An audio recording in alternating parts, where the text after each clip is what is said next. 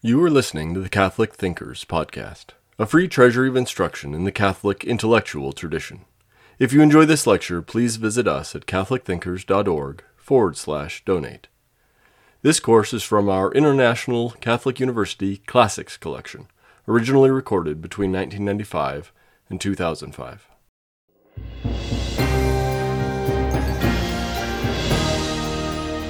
This is Father Brian Milady for Lesson 2 of the class of Nature and Grace. And this lesson is going to be more or less in the manner of a reading lesson. In the first lesson, I pointed out that there was a famous debate that went on at the beginning of this century over a work of Cardinal Cajetan's in which he commented on the Summa. And this work was considered to be the definitive commentary on the Summa. Unfortunately, there was a problem. Actually, there are many problems with this commentary, but one very important problem for this class was over a celebrated difficulty that occupied a lot of articles by theologians in Catholicism at the first half of this century up until Vatican II, called the natural desire to see God. In his solution to this question, Cardinal Cajetan maintained that even though St. Thomas uses the term natural desire, for example, let me just give you one text for this. In the Summa Theologiae, the first part, question 12, article 1, St. Thomas says, among other things, there resides in every man a natural desire to know the cause of any effect which he sees, and thence arises wonder in men. But if the intellect of the rational creature, and the rational creature means both men and angels here, people that have reason, beings that have reason, angels and men, could not reach as far as the first cause of things, the natural desire would remain void. Hence it must be absolutely granted that the blessed see the essence of God. In other words, St. Thomas is saying that there's a natural desire to know the final explanation for nature. Nature is the effects. The first cause here would be God, and he's saying that we have to be able to see God in the face in order for this natural desire to be complete. Well, when Cardinal Cajetan commented on this text, he said there is no natural desire to see God. Instead, he maintained that by nature, examining the powers of the soul, intellect, will, emotions, and body, man could be happy with only knowing God as the cause of the world, but not with directly experiencing him. Now, Father de Lubac and Father Rahner took this up as a challenge to answer this. I believe that their criticism of Cardinal Cajetan's position was correct, because I do believe that Cardinal Cajetan placed an unnatural distinction between nature and grace. The trouble is that their solution is worse, because they do away with the powers of nature considered as a whole as the place where man becomes naturally capable of God. And in order to back myself up on this, I want to read some texts of St. Thomas to you. Now, Cardinal Cajetan wrote a commentary on the Summa Theologiae, but there's another work in St. Thomas where the question of the natural desire to see God is taken up, and taken up in a much more evident fashion than it is in the Summa Theologiae. And this is a book called the Summa Contra Gentiles. Although St. Thomas did not title the book that, people have come to refer to it that way throughout the centuries. The Summa Contra Gentiles was actually entitled The Book of the Catholic Faith Against the Errors of the Gentiles. And the Gentiles, according to St. Thomas and other works, refer to everyone, all errors. In other words, they refer to the Christian heresies, they refer to Jewish errors, they refer to many, many different, even philosophical errors. The unfortunate thing is that this book, Summa Contra Gentiles, has traditionally been interpreted to be a missionary manual that St. Thomas wrote for the use of Dominican missionaries, an apologetic work against Moors and Jews in Spain. Now, there is a source in the Middle Ages that says St. Thomas was asked to write a book for use by Dominican missionaries, but the book isn't named in the source. This book was called or thought to be the Summa Contra Gentiles, but it's not. For one thing, in chapter 9 of book 1 of this work, where St. Thomas talks about who the work is destined for, he says it's destined for the training and education of the faithful, and not just missionary faithful, of all the faithful. St. Thomas also divides the book into 2 parts. The first part are the truths of our faith that are open to the investigation of reason alone. The second part are the truths of our faith which reason could discuss but never prove in any sense. They're what are called probable arguments of reason, not demonstrative arguments of reason. So, the first 3 books have to do with truths of faith that are open to the investigation of reason alone. In other words, truths of faith that philosophers could have discussed. And then we have the truths of faith that aren't open to the investigation of reason alone. Then that's in book 4, and that's where things like the Trinity and the Incarnation and the sacraments are discussed. Our particular problem, the natural desire to see God, is discussed in book 3, which is about divine providence. Here I have the book, in case you're interested in ever getting it, in its present printing, which is by the University of Notre Dame Press in its English translation. Now, in this book, St. Thomas, in the section on divine providence, talks about what human destiny is. In chapter 25, he delineates the fact, and remember, these are truths of faith that could be open to the discussion of reason alone, that the end of every intellectual substance, that's to say both man and angels, as opposed to the ends or the purposes of all the other things that exist in nature, is to understand God. In one of the paragraphs of this chapter, paragraph 11, he says this. Now see if you can see how closely this paralleled the source I used for you before, the Summa. There is naturally present in all men the desire to know the causes of whatever things are observed. Hence, because of wondering about things that were seen but whose causes were hidden, men first began to think philosophically. When they found the cause, they were satisfied. Now, does that language sound familiar to you? If you saw lesson 1, that's almost exactly what Aristotle says in the Metaphysics. So these are truths of faith that are open to reason alone. But the search did not stop until it reached the first cause. For then do men think that we know perfectly when we know the first cause. And that's a direct quotation from Aristotle's Metaphysics. Therefore, a man naturally desires as his ultimate end to know the first cause. But the first cause of all things is God. Therefore, the ultimate end of man is to know God.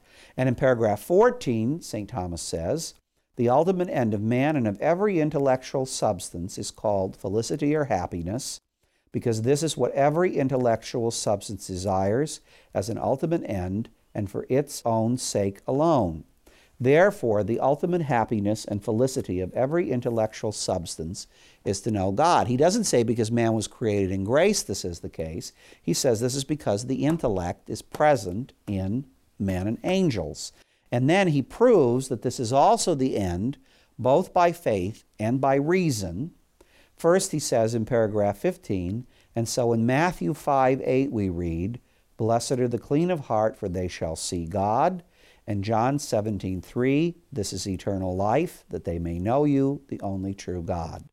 And reason, paragraph 16, with this view, the judgment of Aristotle is also in agreement in the last book of his Ethics, where he says that the ultimate felicity of man is speculative, in accordance with the contemplation of the best object of speculation, and the best object of speculation would be, in this case, God. Now, from chapter 25 to chapter 50, with a few exceptions, St. Thomas then examines what kind of action happiness or the ultimate destiny of life can consist in. In the first chapter, after 25, chapter 26, he asks if happiness can consist in an act of the will. And he says this is impossible. The reason is because we don't arrive at things that are good by the will, or I should say we don't experience them directly by the will. You know, if the will could make you happy, then what you could say is that a person who loves spaghetti should be able to be happy with just willing it and not with tasting it. Or a miser who loves money should be able to be happy with just desiring money instead of with actually possessing it. The will leads you to the possession of such things, but the will doesn't in itself bring that possession within you. Happiness then can't be an act of the will. St. Thomas answers this question in chapter 8, for example, where he says, "Therefore happiness or felicity consists substantially and principally in an act of the intellect rather than in an act of the will, because it's in the intellect, it's in knowledge that we take things in and experience them within us." In paragraph 16 of the same chapter, he says, "If one thing has another thing as its external end, then the operation whereby the first thing primarily obtains the second will be called the ultimate end of the first thing. Thus, for those to whom money is an end, the miser, we say that to possess money is their end, but not the loving of it, nor the craving of it. Because, again, if the craving could give it to you, you'd be happy with the craving. So, that operation of man is substantially his happiness or his felicity, whereby he primarily attains to God. This is an act of understanding, for we cannot will what we do not understand. Therefore, the ultimate felicity of man lies substantially in knowing God through his intellect, and not just in an act of the will." Then, in the next few chapters, St. Thomas ticks off one by one what men normally put their happiness in, and he tries to show why this can't still the powers of man, the powers of the soul considered in themselves. I think it was in St. Augustine's City of God, where he said that a pagan philosopher, Marcus Varro, once took a poll of all the various goods that people considered their ultimate happiness to consist in. Marcus Varro, I think it's he, said that there were 600 goods, and St. Augustine said neither one of them were the right answer. None of the 600 goods were the right answer. Well, what many people tried to do was to reduce these 600 goods to a few, and then examine whether they could bring the human soul to its ultimate fulfillment. Aristotle does this, Plato does this, Cicero does this, many people do this, and St. Thomas does the same thing. First, he asks if human happiness can consist in the pleasures of the flesh. And he rules this out for many reasons. First of all, because pleasure isn't a good in itself, it's an adjunct good. It accompanies goods. Secondly, because pleasures have to be moderated in order to truly be goods. You know, if you were to say, well, I think my ultimate good consists in wine. Well, just have as much of wine as you can have and see what's going to happen to you. Eventually you're going to get sick, you're going to get a headache, and it's going to become unpleasant. So the pleasures have to be moderated if we're going to experience them as true goods. In paragraph 7 of chapter 27 of the Summa Contra Gentiles, St. Thomas says this: "Something which is not good unless it is moderated is not good of itself. Rather, it receives goodness from the source of the moderation. Now, the enjoyment of the aforementioned pleasures is not good for man unless it be moderated. Otherwise, these pleasures will interfere with each other. So the pleasure of wine interferes with the pleasure of not having a headache. So these pleasures are not of themselves the good for man. But that which is the highest good is the good of itself, because what is good of itself is better than what depends on something else. Therefore, such pleasures are not the highest goods of man."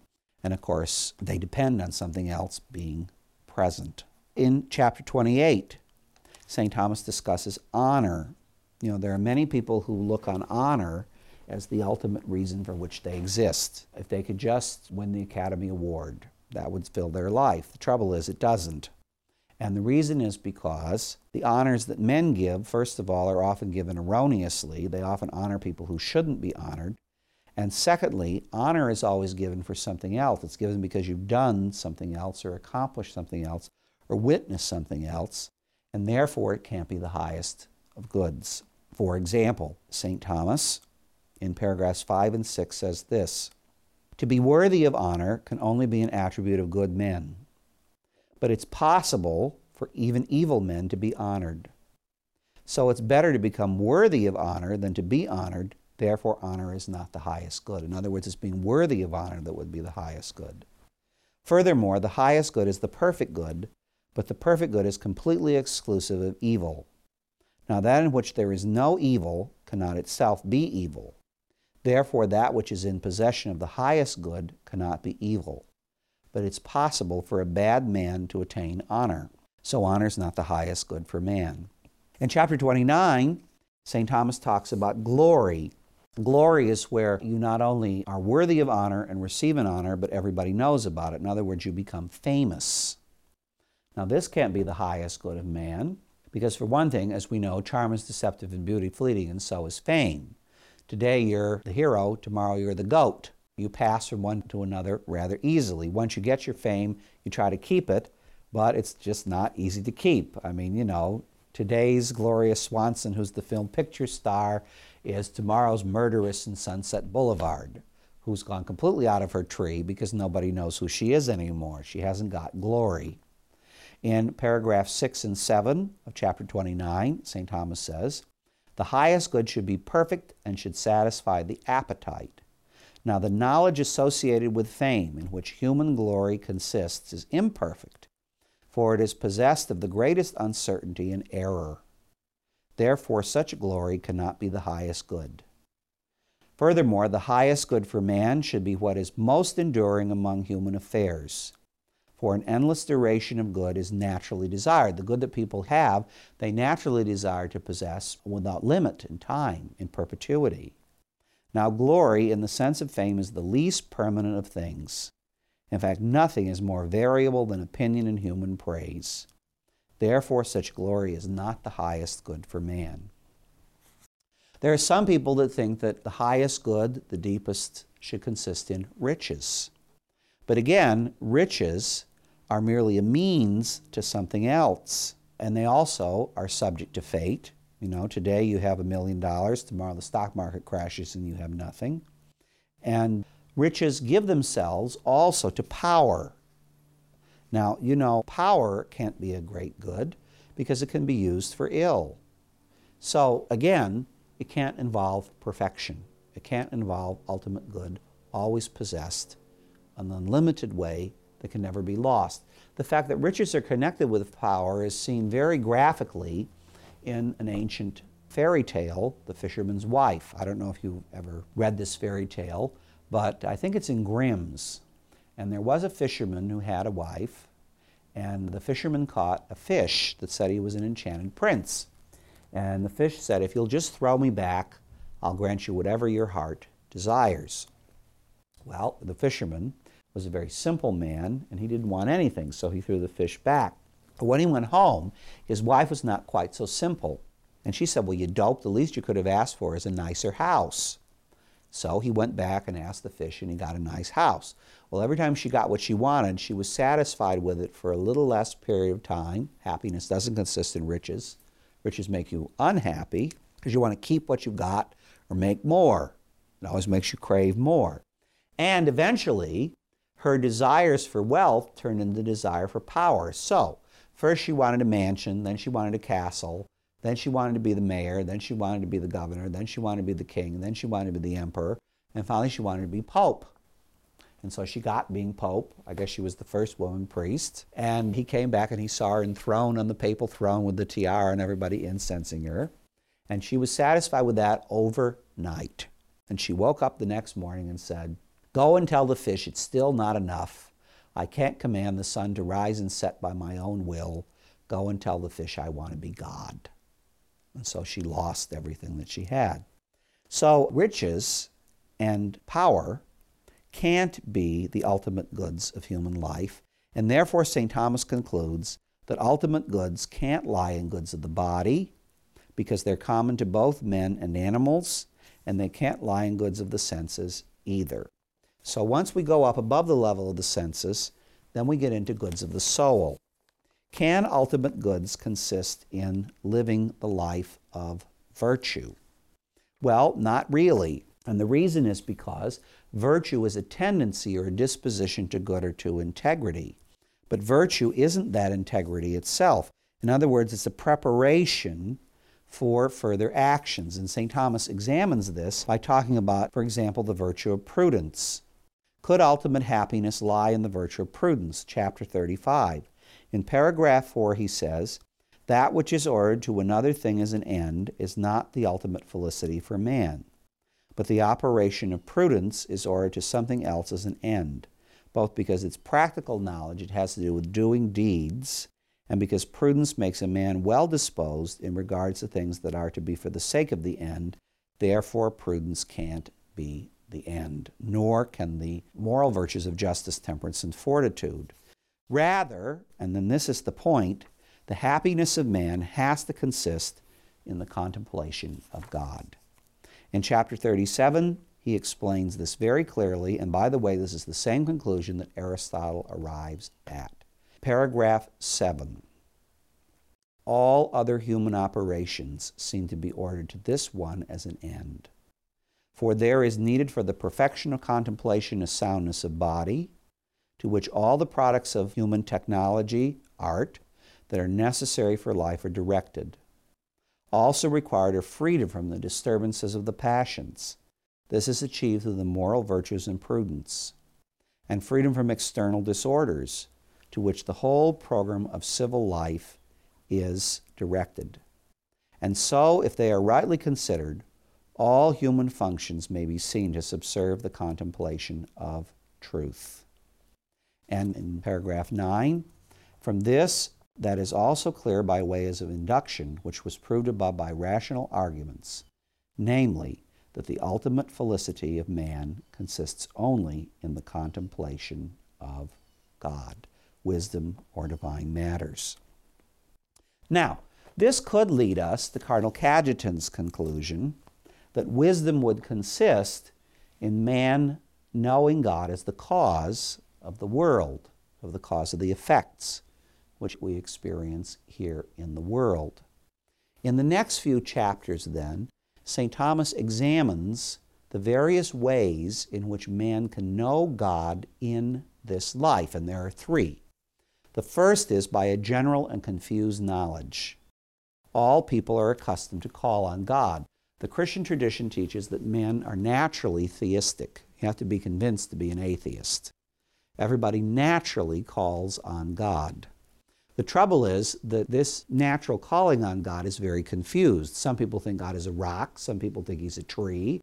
Some people think he's the sun. The Greeks, for example, in their pantheon, thought that the gods were these monstrous human beings who were just constantly doing terrible, terrible things to each other just to keep power. They were jealous and vindictive and all that stuff. I mean, if you ever saw the series I, Claudius, you may remember that Caligula thought he was Zeus. He thought he was a god, one of the emperors of Rome.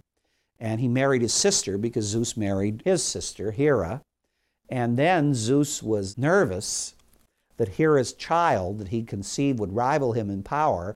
And so in Greek mythology, he ripped the child from the womb and devoured it. Well, that's what Caligula did to his sister. You know, the gods did these terrible things.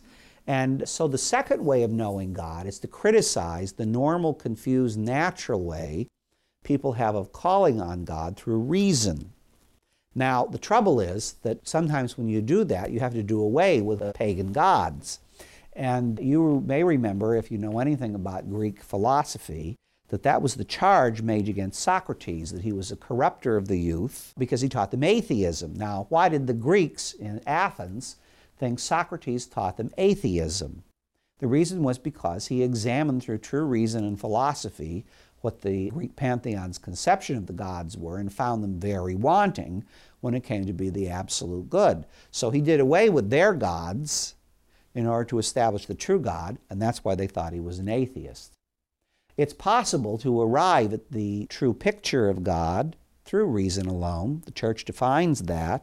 There are, for example, 5 proofs for the existence of God in St. Thomas's Summa, by which he maintains that philosophers can and have arrived at the existence of the one true God, who is the God of the Christians also. The difficulty is that we are called, as I have maintained all throughout this series, to communion with God, and not just to God as the cause of the world, not just to God as the absolute being, not just to God as the necessary being, but to the God which is the Trinity, and to the Trinity as we arrive at him through Christ. Now, it's not possible to know that God is a Trinity or that Christ is God by reason alone. And therefore, there's a third way of knowing God, which is through faith. If Cajetan were right, first of all, a person should be able to be happy with knowing God through reason, but even more so, they should be happy with being able to know God through faith. Now, let's see what St. Thomas has to say about this, because in chapter 38, he addresses whether someone can be happy in the general knowledge of God possessed by all men. In chapter 39, whether a person can be happy as their ultimate end with knowing God as the cause through effects like the philosophers. And in chapter 40, with knowing God through faith. In paragraph 6 of chapter 37, he says, "The knowledge that one has of a thing only in a general way, and not according to something proper to it, is very imperfect. Just like the knowledge one might have of a man, when one simply knows that he is moved." Now, what does he mean by this? He means that suppose you're looking at somebody and you see them way off in the distance, and you know it's a man, but that's all you know.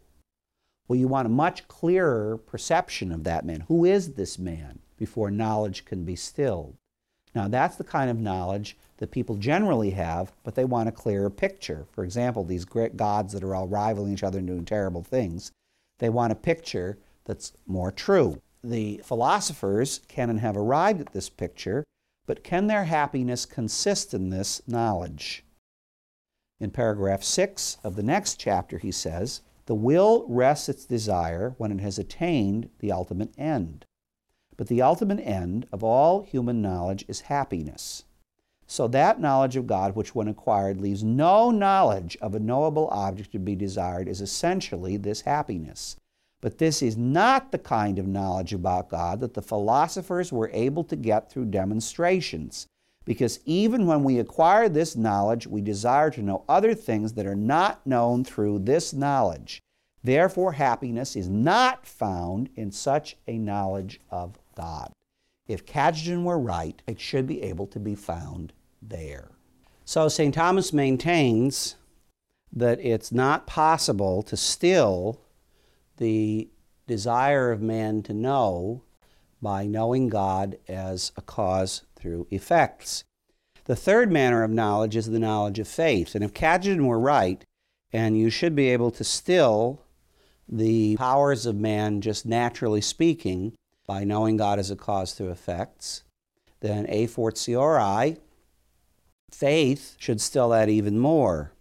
But St. Thomas maintains that the ultimate happiness, the ultimate good, can't consist in this knowledge either. And in fact, not only does this knowledge not bring a person's soul to rest, but it actually pushes it more. This is the way he puts it. This is in paragraph 5 of chapter 40. "Moreover, through felicity, because it is the ultimate end, natural desire comes to rest." There's our famous phrase again, natural desire. Now, the knowledge of faith does not bring rest to desire, but rather sets it aflame, since every man desires to see what he believes. Remember the famous definition of faith in St. Paul is that it is the essence of things unseen, the substance of things to be hoped for. Far from putting a rest to this desire, it sets it aflame. So man's ultimate felicity does not lie in the knowledge of faith. Furthermore, the knowledge of God has been called the end because it is joined to the ultimate end of things, that is, to God. But an item of belief is not made perfectly present to the intellect by the knowledge of faith, since faith is of things absent, not of things present. For this reason, St. Paul says in 2 Corinthians chapter 5, verses 6 through 7, that while we are in the body, we walk by faith, and we are absent from the Lord. Yet God is brought into the presence of love through faith, since the believer assents to God voluntarily, that Christ may dwell by faith in our hearts. Therefore, it's not possible for ultimate human happiness to consist in the knowledge of faith. Well, what kind of knowledge can bring happiness to our souls? Well, first of all, St. Thomas is very clear that it's not a knowledge which we can have in this life. That in this life, neither we nor the angels, according to their existence by nature, are able to see God in his essence. And it's only of this kind of knowledge that it's possible for us to have our desire finally stilled. He speaks about this in chapter 48, that in this life we cannot see the essence of God, but we see things only through a glass darkly. And then in chapter 47, and then in chapter 48, he boldly maintains that the happiness of man cannot consist in this life. And here are some examples. Paragraph 1 of chapter 48. If then ultimate human happiness does not consist in the knowledge of God, and notice how he rules out what we've talked about so far, whereby he is known in general by all, or most men, by a sort of confused appraisal, and again, if it does not consist in the knowledge of God, which is known by way of demonstration in the speculative sciences, that would be philosophy, nor in the cognition of God, whereby he is known through faith, as has been shown in the foregoing, and if it is not possible in this life to reach a higher knowledge of God so as to know him through his essence, or even in such a way that when the other separated substances are known, that's the angels, and our human soul without the body after death, God might be known through the knowledge of them, as if from a closer vantage point, as we have shown, and if it is necessary to identify human happiness with some sort of knowledge of God, as we proved above, then it is not possible for man's ultimate happiness to come in this life. And at the end of this chapter, he says this very plainly. As long as anything is in motion toward perfection, it is not yet at the ultimate end. But all men, while learning the truth, are always disposed as beings in motion and as tending toward perfection, because men who come later made other discoveries over and above those found out by earlier men, as Aristotle states, again, in his Metaphysics. So, men in the process of learning the truth are not situated as if they were at the ultimate end. Thus, since man's ultimate happiness in this life seems mainly to consist in speculation or theoretical thought, whereby the knowledge of truth is sought, as Aristotle himself proves in Ethics 10, so Aristotle knew this, it's impossible to say that man achieves his ultimate end in this life. And then he talks about the fact that some people did think, perhaps, that there was some way you could achieve your ultimate end in this life. And St. Thomas responds by saying this, paragraph 15. On this point, there is abundant evidence of how even the brilliant minds of these men suffered from the narrowness of their point of view, from which narrow attitudes we shall be freed if we grant in accord with the foregoing proofs that man can reach true felicity after this life when man's soul is existing immortally.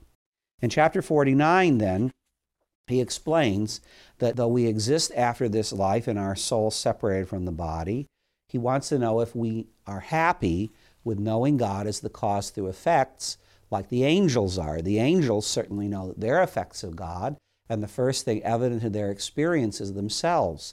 And since the angels have a much more perfect knowledge, more philosophically acute knowledge than we do, wouldn't it be possible for them to be happy, to have their desire stilled, to know, by just knowing God as a cause through them? So in chapter 49, he says, we must inquire whether this knowledge, whereby the separated substances and the soul after death know God through themselves, suffices for their ultimate happiness. And he gives many arguments for saying to show the divine essence is not known through such kind of knowledge, and that the angels nor our souls after death are happy in this way. Here's an example, paragraph 9. A separated substance, that's to say an angel or a human soul after death, does know through its own substance that God is, that he is the cause of all things, that he is eminent above all and set apart from all, not only from things which exist, but also from things which can be conceived by the created mind. Even we are able to reach this knowledge of God here on earth in some sense, for we know him through his effects, philosophers.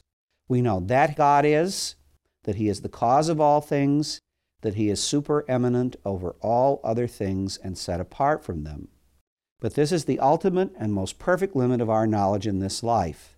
As a famous author of the ancient world, Dionysius, says in Mystical Theology, we are united with God as the unknown. Indeed, this is the situation, for while we know of God what he is, not what he is remains quite unknown. Hence, to manifest his ignorance of this sublime knowledge, it is said of Moses that he went to the dark cloud wherein God was. And then St. Thomas ends this section by saying, finally, it is obvious that the more the large number and the great importance of the effects of a cause become known, the more does the causality of the cause and its power become known. As a result, it becomes clear that angels and souls separated from the body know the causality of God and his power better than we do, even though we know that he is the cause of beings. But in chapter 50 then, which is a pivotal chapter in this work and in all of our discussion, he then proves by 6 arguments, none of which mentions Adam being created in grace, none of which mentions the will, that, and I quote from the first paragraph in chapter 50, it is impossible for the natural desire in separated substances, angels and human souls after death, to come to rest in such a knowledge of God. In other words, knowing him as the cause through effects.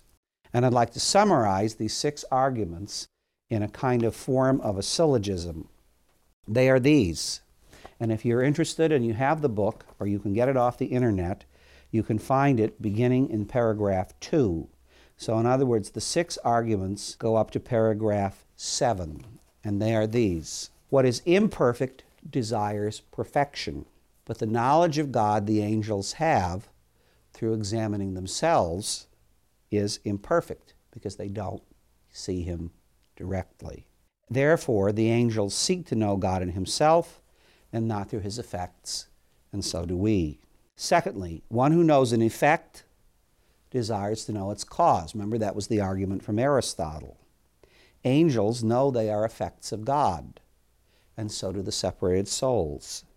And so they desire to know the cause in itself, God in himself. Third, one who knows the existence of something desires to know its essence, its nature. The angels certainly know that God exists, and so do the souls separated from the body.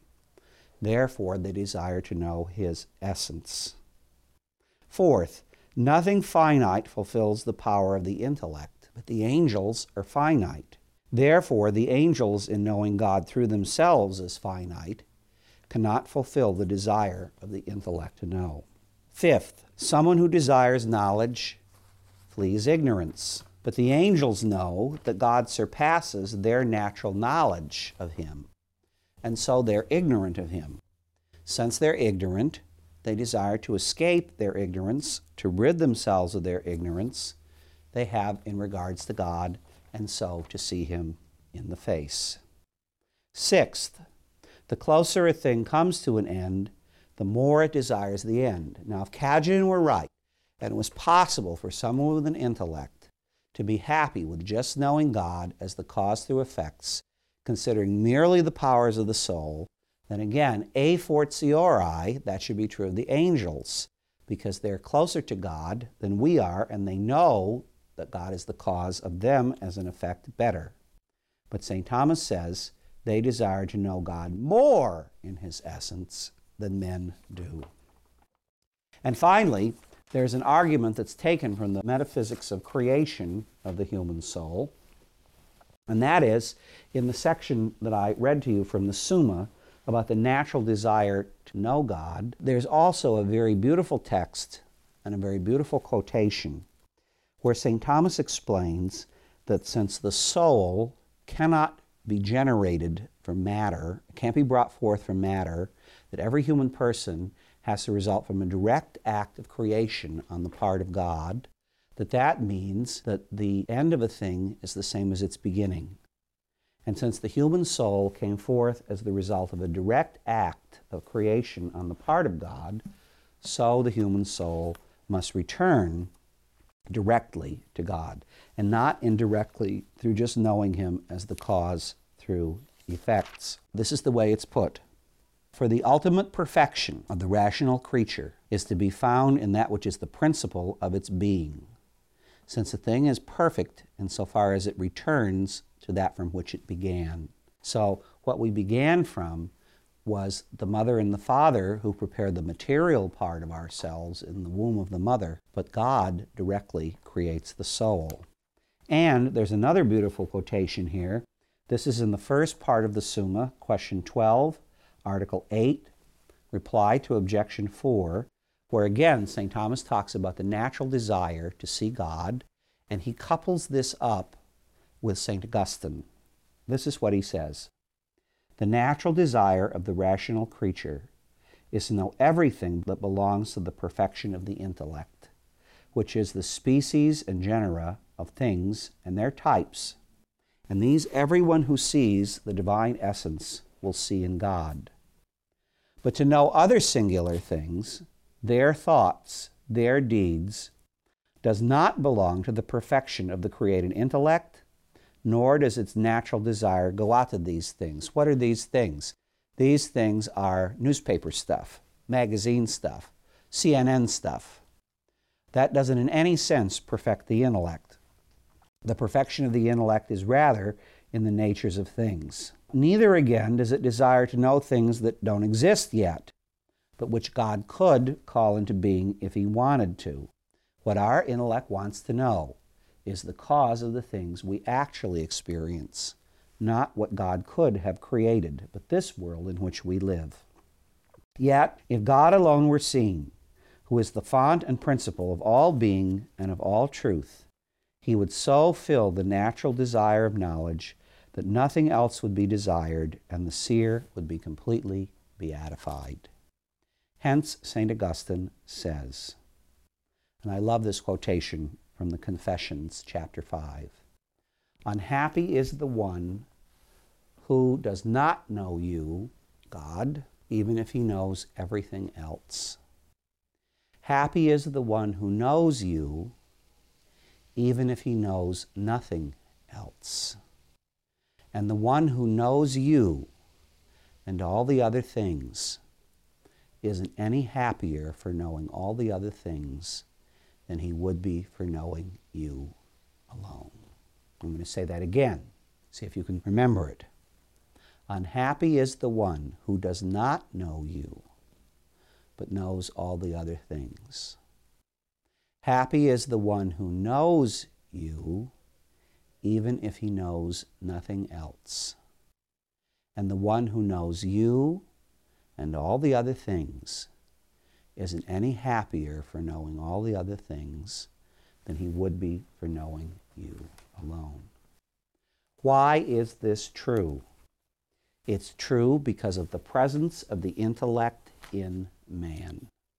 In other words, there is no other reason for the necessity of grace to perfect nature than the fact that we have an intellect. St. Thomas concludes chapter 50, where the 6 arguments were given, thusly, beginning in paragraph 8. The conclusion from these considerations is that the ultimate happiness of separated substances, men after death and angels, does not lie in the knowledge of God in which they know Him through their substances, exactly contrary to what Cajetan thought. For their desire still leads them on toward God's substance.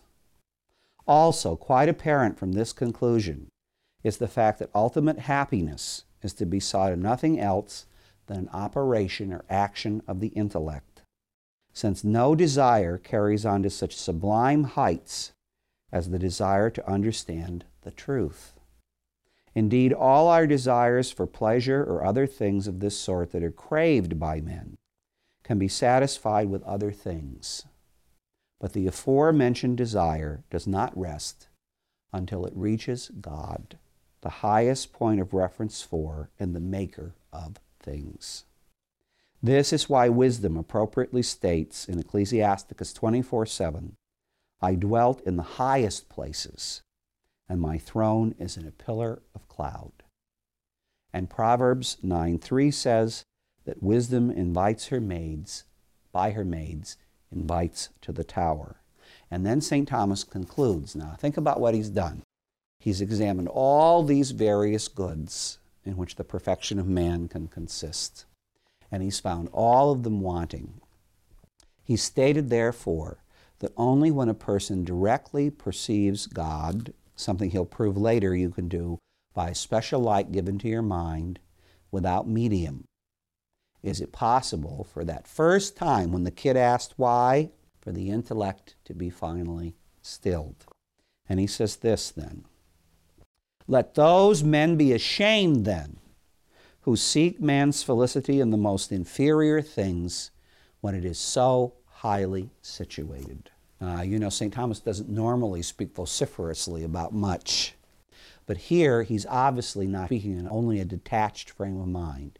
He says, let those people be ashamed who try to place ultimate human destiny in something else. It can only be in the direct knowledge of God. And the Catechism explains this as our happiness or our beatitude, and oddly enough uses rather similar terms to St. Thomas.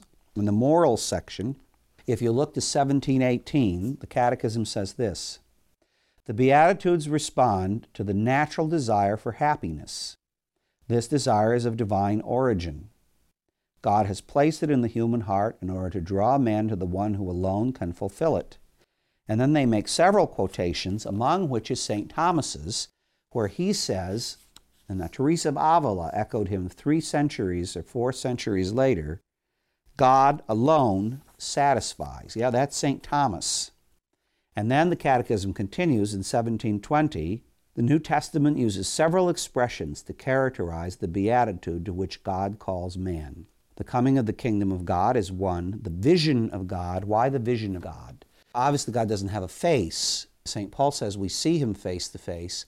What he means is, when you're standing touching noses, the New Yorkers have an expression for this, being in your face. There's no medium. There's nothing between you. So there's no created medium between us and God in heaven.